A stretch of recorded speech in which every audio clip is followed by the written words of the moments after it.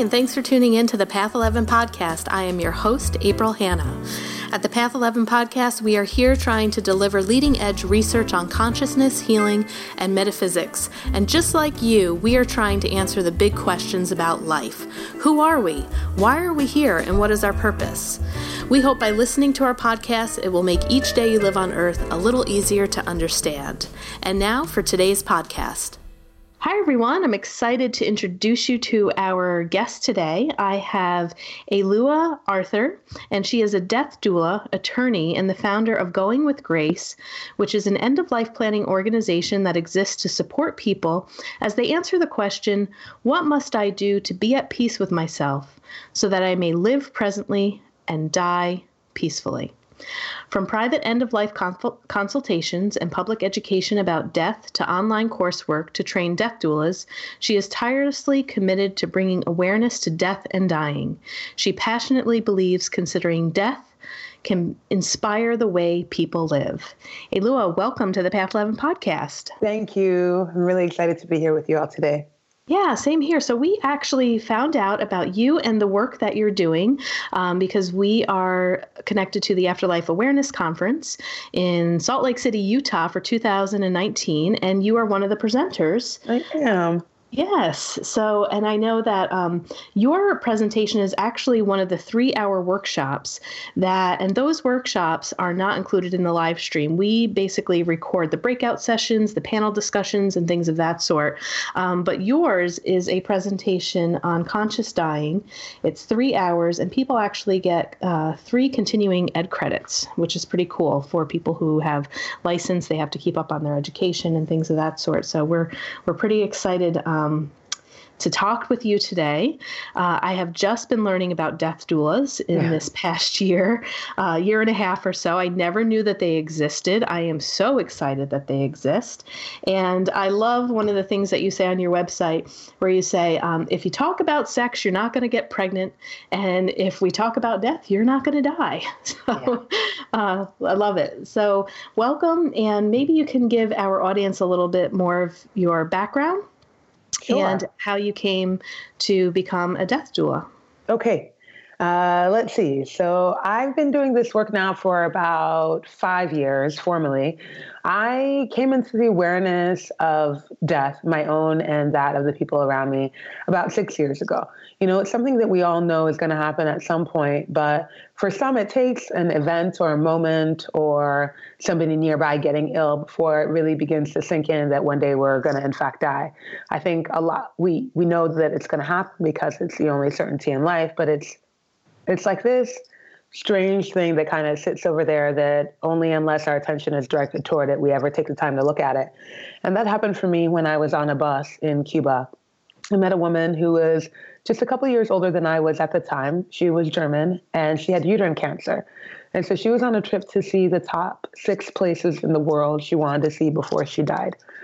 And during that bus ride, I remember looking at her kind of curiously, thinking, wow, she has this very serious illness that kills people all the time.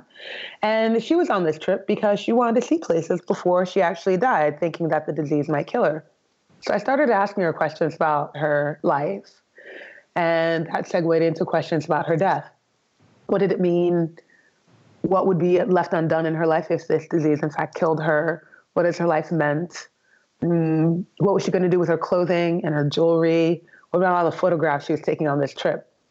And during that time, I was looking around and I was like, she's going to die. Everybody on this bus is going to die. I'm going to die. It seems like everybody's going to die. Why are we not behaving like it? Why do we not talk about it? Why is it a big secret? That's the first time that I really started to think about death in any meaningful way. And then I spent some time after that trying to find a way into death work because I was pretty clear that this is what I was going to do with my life. And then my brother-in-law, about a year later, got sick. And then shortly afterward, he died. And I was there with my sister and him for the last 2 months of his life. And during that time is when the lack of support that we have for families when a death is occurring or when dying is present, that's when it really became clear to me.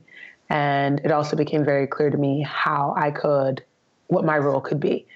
So I started going with Grace, which is an end-of-life planning and support organization that supports people as they answer very serious questions for themselves and get themselves prepared for death.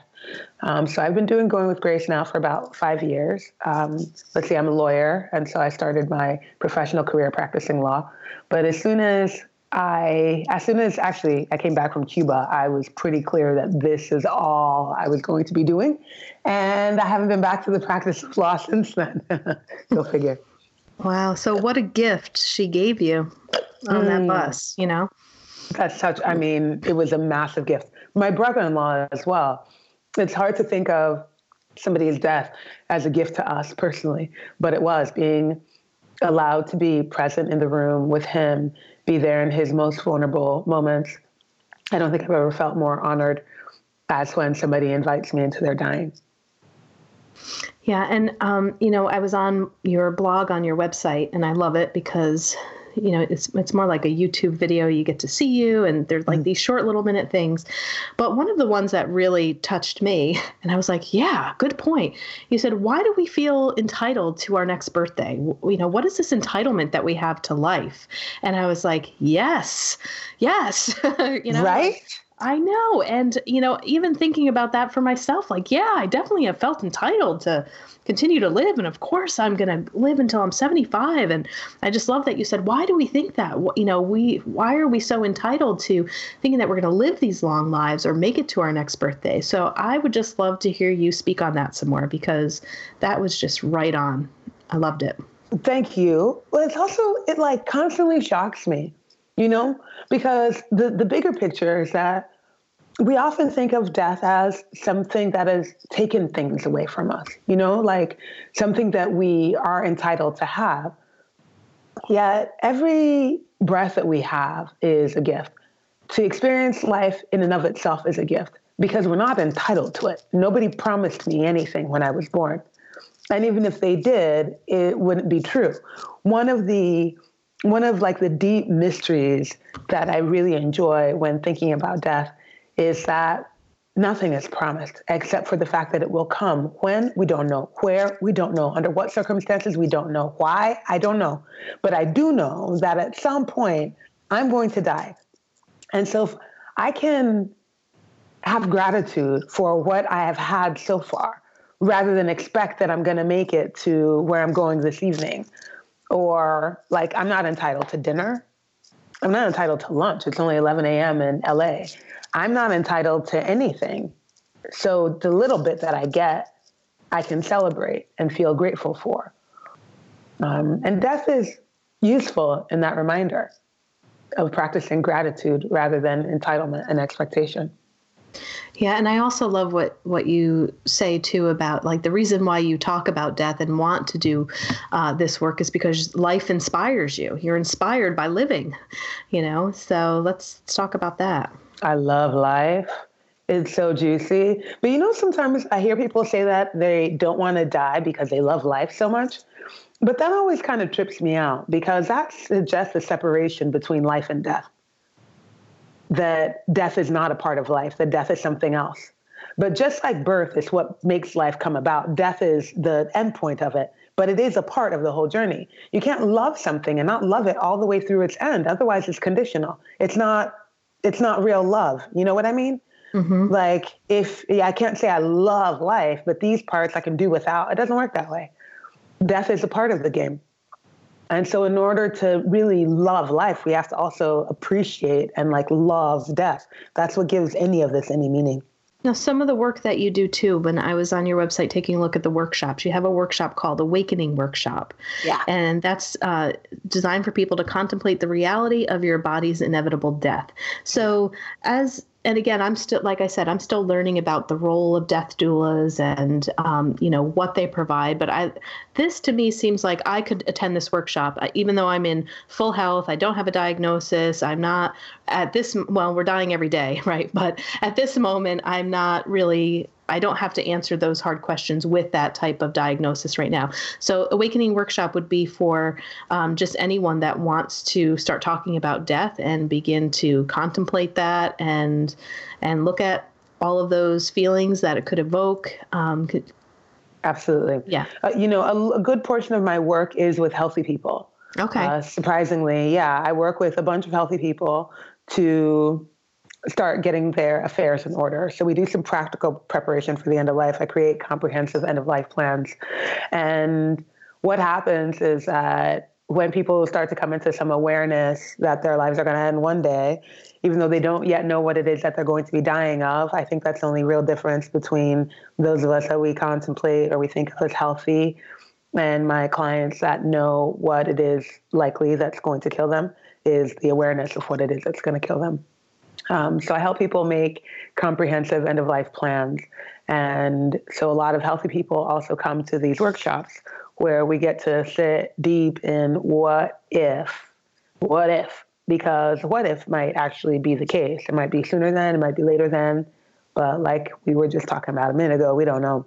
So workshops are for healthy people. End-of-life planning is definitely for healthy people. Meditating on death is for healthy people.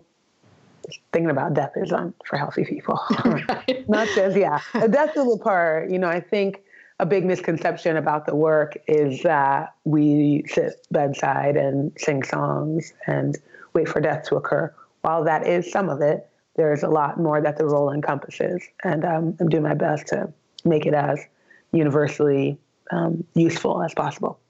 Yeah. And that's pretty much that was my first assumption in hearing about it. I kind of was envisioning that a death doula is someone that's just more integrated in the process of dying alongside of hospice, that they help in that process in that way. But the more that I'm learning about it and learning about you and the work that you're doing, it's like, it's for everyone. And you're so right in what you said in the beginning of the podcast too. It's like, why aren't we talking about this? We're all living here, but we're kind of acting like it's not really going to happen. There aren't open conversations about it. I can't tell you how many people have said, I don't want to talk about death. No way. That's so negative. I don't even want to think about it. And maybe this can go into my next question. When I was on your workshop page, you have a note about the workshops and that there is a true name for a phobia for people who have a phobia of death. Yeah. And how you said, like, this may not be the workshop for you. So right. Maybe can we talk a little bit about the phobia of death and how real that is, for some people, and maybe just getting some thoughts on why. Some of your thoughts on that. Oh, gosh. It makes sense to me that it's scary. It doesn't give us any of the comforts that we're used to in life. It's completely outside of anything that we can really conceive of. I think even for people that have some strong spiritual or religious beliefs, there is still a question mark, right? Because it's just a belief until it's been tested, and it's not tested until the moment we die. And it calls so much of who we are into question when thinking about our death. It's uncomfortable, admittedly. I don't think that it's all glitter and rainbows and unicorns. I mean, it might be. I don't know, because I haven't done it as far as I recall. But what I do know, is that when we spend some time with the discomfort, the benefits are so great. The fears of death they're broken up into about 4 major categories as far as I see. The first is a big fear of the unknown. What's going to happen? What's over there? Is there at all? What's it going to feel like? The second major fear of death is a fear of the process of the body. Is it going to be painful? What's it going to feel like? Third one is we all know as FOMO, the fear of missing out. That life is going to continue on without me. My kids are going to grow. I'm not going to see them. Technology will grow. People will go live on the moon, and I won't be around to experience it.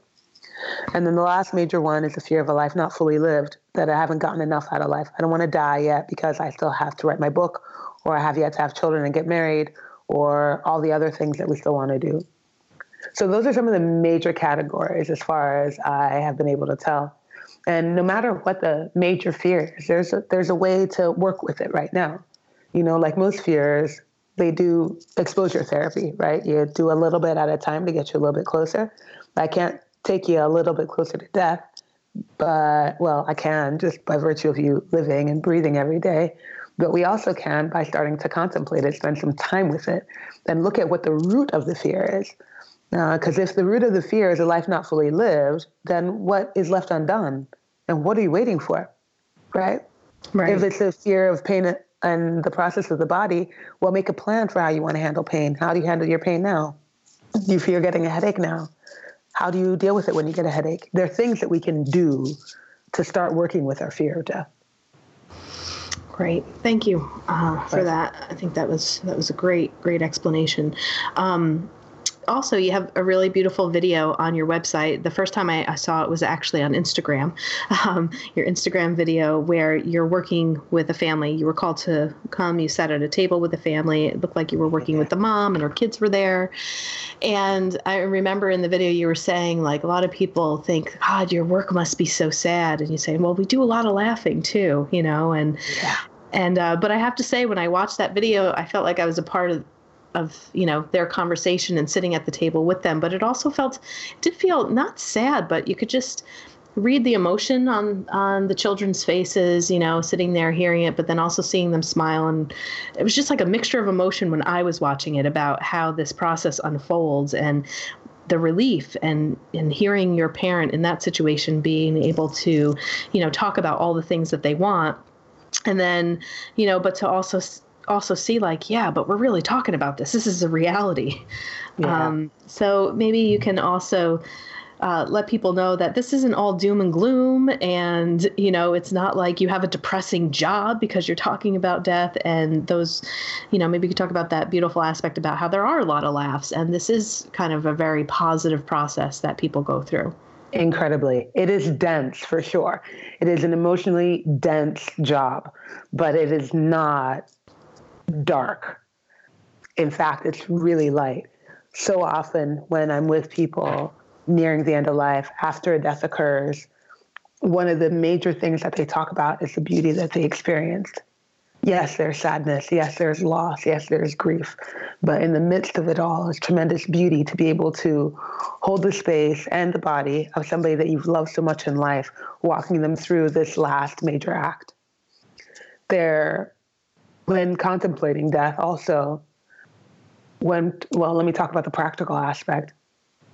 There's a lot of relief that's given when finally what your mom wants done with her body or with her things or how she feels about life support, because those aren't questions anymore. They're tough to talk about, undoubtedly. But once the answers are out there, it's so much easier than it is when we just don't know. Really, also, I find that when talking to somebody about their death, I learn a lot about who they are as a person, like what their life is like. And it's fun doing that with parents and kids in particular, because they uncover so much about each other, but also, people, they kind of needle each other about the little sticky parts about their personality, both the fun ones and the challenging ones, because it's all up for grabs when we're talking about death. Right. My mom says, under no circumstances am I to be without lipstick. I don't care what else is going on. Just make sure you put my lipstick on. And I'm like, Ma, are you serious? Like, you'll be on your deathbed. She's just like, Ayla, you know me well enough. Do not let me be there without lipstick on. But I know her. That's who she is. That's who she's been. Mm-hmm. It's okay. It's kind of cute. It feels warm. I guess that's the best way I can describe it. It's dense emotionally, but it's not heavy. It's not sad. Yeah. And, as being a trained mental health therapist too, I feel like families that go through the process, having a death doula, my gosh, you can take out so many different psychological components, or maybe I could call them psychological hangovers after a person dies, of all of these what if questions. Did I do it right? I don't know what he or she would want. There wasn't anything in writing. I mean, all of that pain that people go through. I mean, so I just feel like that this is also in preparation for really healthy mental health. And, part of the grieving process that really can help that entire that grief process that people go through. I think I don't want to say that you don't skip over an element when you have this in place, and that grieving is still going to be there. But sometimes as therapists, we are digging through the many, many different layers. And I feel like as everyone is alive and talking about this, these layers are being worked on beforehand and can be resolved when the person finally is ready to grieve the physical body of that person. You just dropped the bomb on me. I'm going to definitely borrow the psychological hangover concept, if you don't mind, because that has a lot to do with it. When we can talk about it beforehand, the what if questions are not so great. They always exist, right? They always exist because we can't possibly cover every component. But by and large, if you know that your mother or somebody that you cared about very much died, or the end of their life looked like how they wanted, granted, can't control the circumstances, can't control whether or not it's going to be colorectal cancer or heart disease. But we do know maybe that she wanted to be at home and she wanted to have the cat in the bed with her. We can do that. Mm-hmm. That does bring so much greater peace. And it does, I think, create pathways for grieving that you don't have to get over the psychological hangover. I generally call them psychological speed bumps to get there. Mm-hmm. Yeah. And, the other thing too, just in looking at all of the services that you do provide, I mean, you need to know a lot of stuff. There's a lot involved in what you can offer people. You even have a specific section on financial planning. And, it's like, ooh, there's another sticky subject. Who wants to talk about money? What do we do with that?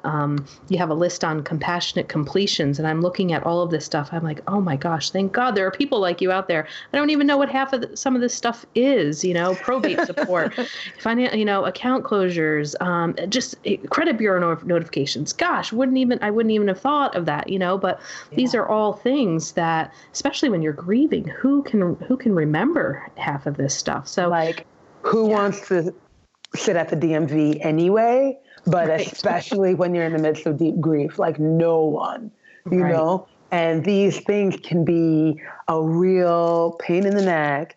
And they keep it pushing those really soft, sore points when you have to say 50 times over on the phone, my brother died, that's why I'm calling you. I need to close his accounts. I need to cancel a cell phone. I need to. It's a lot. And so it's very useful to have somebody who's detached from the grief who can support in that way. Or at least, if I'm not going to do all the services for my person, I will at least give them very clear roadmap about how to do that, and then also give them suggestions and tips on how to work around the obstacles that they will inevitably face. Yeah. There's a lot to learn. It's not, there is a beautiful, juicy, heartfelt component, which we all have that wisdom already, but there are some things that are useful to learn, and gratefully I spent 5 years perfecting the practice so that now I can teach it to people that want to do it and make it a little easier. Yeah, and I noticed too in your video you were talking and educating some people, it looked like at a workshop, about what happens when the body dies. And are you also gathering information about green burials and how to be more compassionate to the earth, and how to dispose of the body and different options that people can take that maybe aren't the traditional cremations or, actually buying the casket and burying people in a cemetery? Because I know that's been a new thing too. We interviewed a couple of people about that, and that was all brand new information. I didn't even know some of these services existed, and just trying to take care of our earth a little bit more, because a lot happens with the decomposition of the body. I always thought, maybe cremation is the best way to go, and then I had no idea about that whole process too, of what gets released out into the air, how much fire and stuff that it takes, and the whole process of that too. So it's just a question. I don't know if you know a lot about that, or if you also educate people about that as well. Yeah, we do educate people about that. It's also been a big part of the learning that I had to undergo in order to adequately be able to support people. When it comes to, you mentioned financial planning just a minute ago, and funeral options, all the rest. When thinking about death and trying to support people through death, I think it's wildly important to know like the whole industry around it, all the different facets of the industry. One thing that I find really beautiful about the role of the death doula is that we can understand all of them, and from a bird's eye view, give you options, support, knowledge, resources in order to handle them. How my work came about was when my brother-in-law died. I remember sitting there in the midst of grief, trying to figure out how to do something that seemed so simple. If I could only ask somebody. I spent hours researching on the internet in grief, trying to understand how to transfer title of his car. And I thought, I know that somebody has done this before. Somebody knows how to do this. Who can I call? And there was no one. There was no one. I couldn't find anybody. There was nobody at the hospice, at the hospital. There was no space for it. At the funeral home, nobody knew how to handle it. I was like, this is ridiculous. If only there were people that knew all the things around how to handle this death, that would help me out a lot. And so I became the people, and now I'm training a bunch more other people to do it. Yeah. Do you want to talk a little bit more about the training course that you offer? Gladly. It's really the thing that I'm most juiced about right now, because it's been so much fun to kind of coordinate and bring together all the things that I've learned, all the mistakes I've made, and all the easy ways I found to do things over the past 5 years, and offer that to people that also want to do this. It's a 12-week online course, so people from actually 7 different countries are taking it currently. And I go through all of the major parts of being with death. Not only do we start off with our personal relationships with death, because I feel that for people that are supporting other people through it, we have to get very clear on what our own beliefs are, just to make sure we're not bleeding over other people. And then we go into the medical system. We look at signs of dying. We talk about what death actually looks like. We move into how to work with the dead, natural death care, taking care of a body at home. We talk about the funeral industry, burial options, legacy, funerals themselves, how to create legacy projects, advanced planning. Oh gosh, what comes after advanced planning? Oh, everything beyond the advanced directive, all the planning portions, end of life options. Then we move into wrapping up affairs after somebody dies, and then grief and bereavement, and then how to build a practice for yourself, and then self-care. So wow. In 12 weeks, we look at really all of the things. It's dense. It's a very, very dense course. But my intention was to create a beautiful tool bag that people that are interested in doing this work can look at all the tools, spend some time with all of them, and then find out the ones that are most sharp for them or the ones that they're most drawn to, and go out there and sharpen the stuffing out of them, and then go give that to the world. Yeah, that sounds very comprehensive. And, I'm seeing, too, that death doulas, they are becoming, I don't know if mainstream is the right word yet, but, people are talking about them more. And, if somebody is looking to be trained in this, what do you think is very important that should not be missed in a training course like this? And I'm sure yours covers it. And, is there anything that you specifically put in to your training that you feel is unique? I think what's unique in my training is the practical preparation. Because we talk a lot about what people need. And that's how I built a practice, to be honest with you. I took a death midwifery course. It was fantastic, through Olivia Barham at Sacred Crossings here in Los Angeles. I took it and then was like, y'all, I'm a death midwife, I'm a death doula, and nobody came. And only once I started offering services that people actually needed and offered skills that people thought that they should pay for, did people start paying, and I was able to build a practice and build a business that supports my lifestyle. Yeah. So it requires skills, practical skills, because we all have the innate wisdom about being with dying. We need kindness and compassion and listening and empathy. We know how to do that. We don't practice it enough in our regular lives. And when somebody's dying, let me tell you, the top of the pops can come out. Right. But it takes skills to know how to do the rest. So the practical stuff is really juicy. And I think the practical, which is layered with the emotional, and even deeper than that, the spiritual, is how we're able to be with dying in a way that I think the public will recognize as a valuable and legitimate role. Because right now there's some there's this trendy thing, y'all are sitting around singing Kumbaya and lighting candles, but in truth, when I can tell you how to navigate a credit bureau, that's something somebody is willing to support. You know what I mean? Yeah.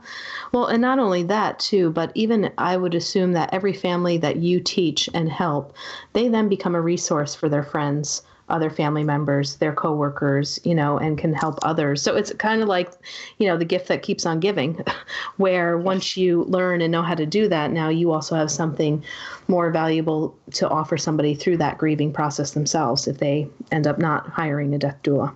This is my dream. Yes. That people will learn how to do this and then be able to do it for other people in their community and in their homes and in the neighborhood. Let's just spread the love as far as it will go, because we all know somebody that's going to die. Even if we're not comfortable with the idea of ourselves dying, we know somebody that's going to die. So let's support them, because we generally feel very helpless when that happens. But if you can learn how to do it in a way that's effective and useful, man, you empowered yourself, you empowered them. Let's spread the love. Spread the love. Yeah. Now, I know your courses are available to anyone all over the world. Your consultation services. So, I live in New York. We have listeners from all over the world as well. Are you just primarily working with people in the Los Angeles area, or are you open for other consultations from different states, or how does that work? Everywhere. I do a lot of my consultations online, actually. So when we're doing end-of-life planning consultations, I have a document, about a 40-page document I work with, that I'll mail to the family or whoever I'm working with, and then we'll do the consultation over the internet, and then via Skype or Zoom or some other live feature. When somebody's getting close to the end of life, I also do that largely over the internet. Sometimes I fly to the location if necessary, and if the family has the means in order to make that happen, or if I'm going to be in the area. So I'd say only about 15% of my work is local. Most of it is, thank God, through the gift of technology, I'm able to work with people no matter where they are.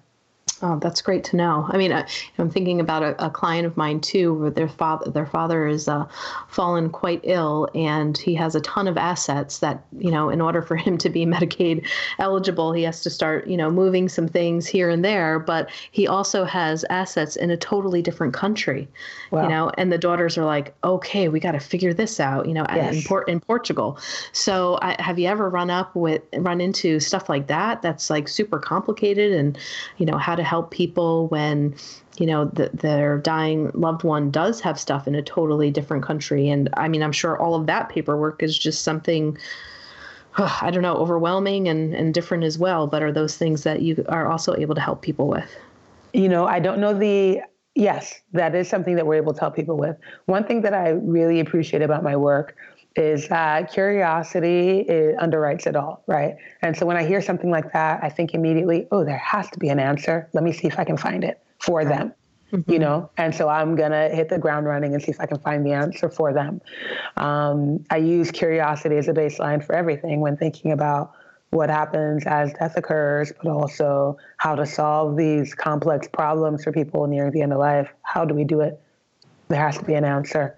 Let's find the way that's going to work best for you. Yeah. Yeah. But I also want to say that one thing that I'm really enjoying about training people now is that I'm creating a network of people that that have the same knowledge that I do, that I can connect with folks in the neighborhood, which is nice. Right. Building that network, I'm sure. Yeah, that's great. Yeah, it's fun. Now, before we let you go in a few minutes here, I really want to try to convince you to stay at the Afterlife Awareness Conference longer and be one of the hour and 15-minute breakout sessions so people can see you on our live stream. But I want you to talk a little bit about, what are you planning on? What does it mean to teach conscious dying? And what is your workshop going to be about at the Afterlife Awareness Conference? Exciting. So I'm going to focus on most of the things that we need to think about before death. Not only think about, but also feel through. So we're going to do some end-of-life planning, DNRs, pulse forms, advanced directives, end-of-life options. But then we're also going to talk about how to have family conversations about impending death. We're also going to look at things like the energy realms as death approaches, how things shift in the space, in the person, but also in the environment as death is approaching, any rituals that we can do when death is approaching, how to create a space that is, well, death will occur anyway, but a space that might feel better to the person. And anticipatory grief, which is all the grief that we experience before the death actually occurs. It's a very real phenomenon, but people often overlook it because it doesn't quite have a name, or at least that they know. So we're going to look at how to consciously be in the space prior to a death. And then Taryn Estes is going to pick it up about after a death in the afternoon. Okay. Taryn Estes from the Conscious Dying Institute. Yeah. So the participants actually attending with that stuff that you were talking about with, the DNR, they're going to make some of those decisions for themselves there. Yes. And they're also going to learn how to support other people in doing it. Wow. Okay. Great. Yeah. And it's going to be rich. Yeah. No kidding. And I know that you also have, it looks like I haven't had a chance to read it myself, but you do have a Going with Grace Guide to Completion on your website. That's an e-workbook for wrapping up the affairs of your loved one. So to me, that sounds like you've put everything pretty much in this workbook that people can use as a reference. Yes, I have. Beautiful. Beautiful. Doing my best out here. Yeah. The knowledge is accessible as possible. Yes. Well, Alula, this was wonderful. Thank you so much for being a guest on the Path 11 podcast. For our listeners, her website is goingwithgrace.com. And as you heard, she does a lot of her work online. Give her a call her up if you have questions. Better yet, come meet her in person. Come on down to Salt Lake City, Utah, and, be with us in June at the Afterlife Awareness Conference. If you would like to take her workshop, you will have to buy a ticket to be in person at the Afterlife Awareness Conference. And their website is afterlifeconference.com. You can find that there. And for those of you who want to take a look at some of the breakout sessions, we will provide that via our live stream. And you can find that at path11productions.com. So thanks again so much. It was wonderful to speak with you. Thank you. This was a lot of fun for me too. Have a great day. Thanks for listening to the Path 11 podcast today. I hope you all enjoyed this show. And if you haven't checked out our Patreon page, I'd like you to do so because we are going to start putting some content over there that is only for our Patreon subscribers. You can get content for as little as donating $1 a month, and it could just be a one-time donation. We have other freebies over there that you can get depending upon how much you would like to donate. And again, it could be a one-time donation, or you can continue to keep your subscription on a monthly basis at that donation level. But I just put my MBT immersive experience, which was a four-day intensive meditation training in Tennessee with physicist Tom Campbell.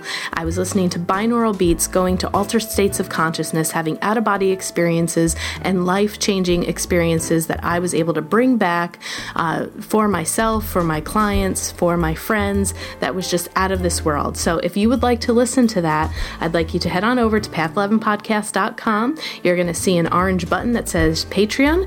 Become a Patreon today, and you can have access to that podcast. And I would like to remind you to head on over to path11productions.com and check out the membership that we have for the Afterlife Awareness Conference. We have over 25 hours of footage with amazing speakers like William Buhlman, Thomas John, Terry Daniel, Suzanne Geisman, Suzanne Northrup, Linda Fitch, Austin Wells, just a few people to name off that were amazing. These workshops are just so valuable. So I think that you would really enjoy it. It's also a great thing to think about to maybe give the gift to somebody who is struggling with grief. If you are looking for resources, this is a great conference to send people to check out. And thanks again for listening today.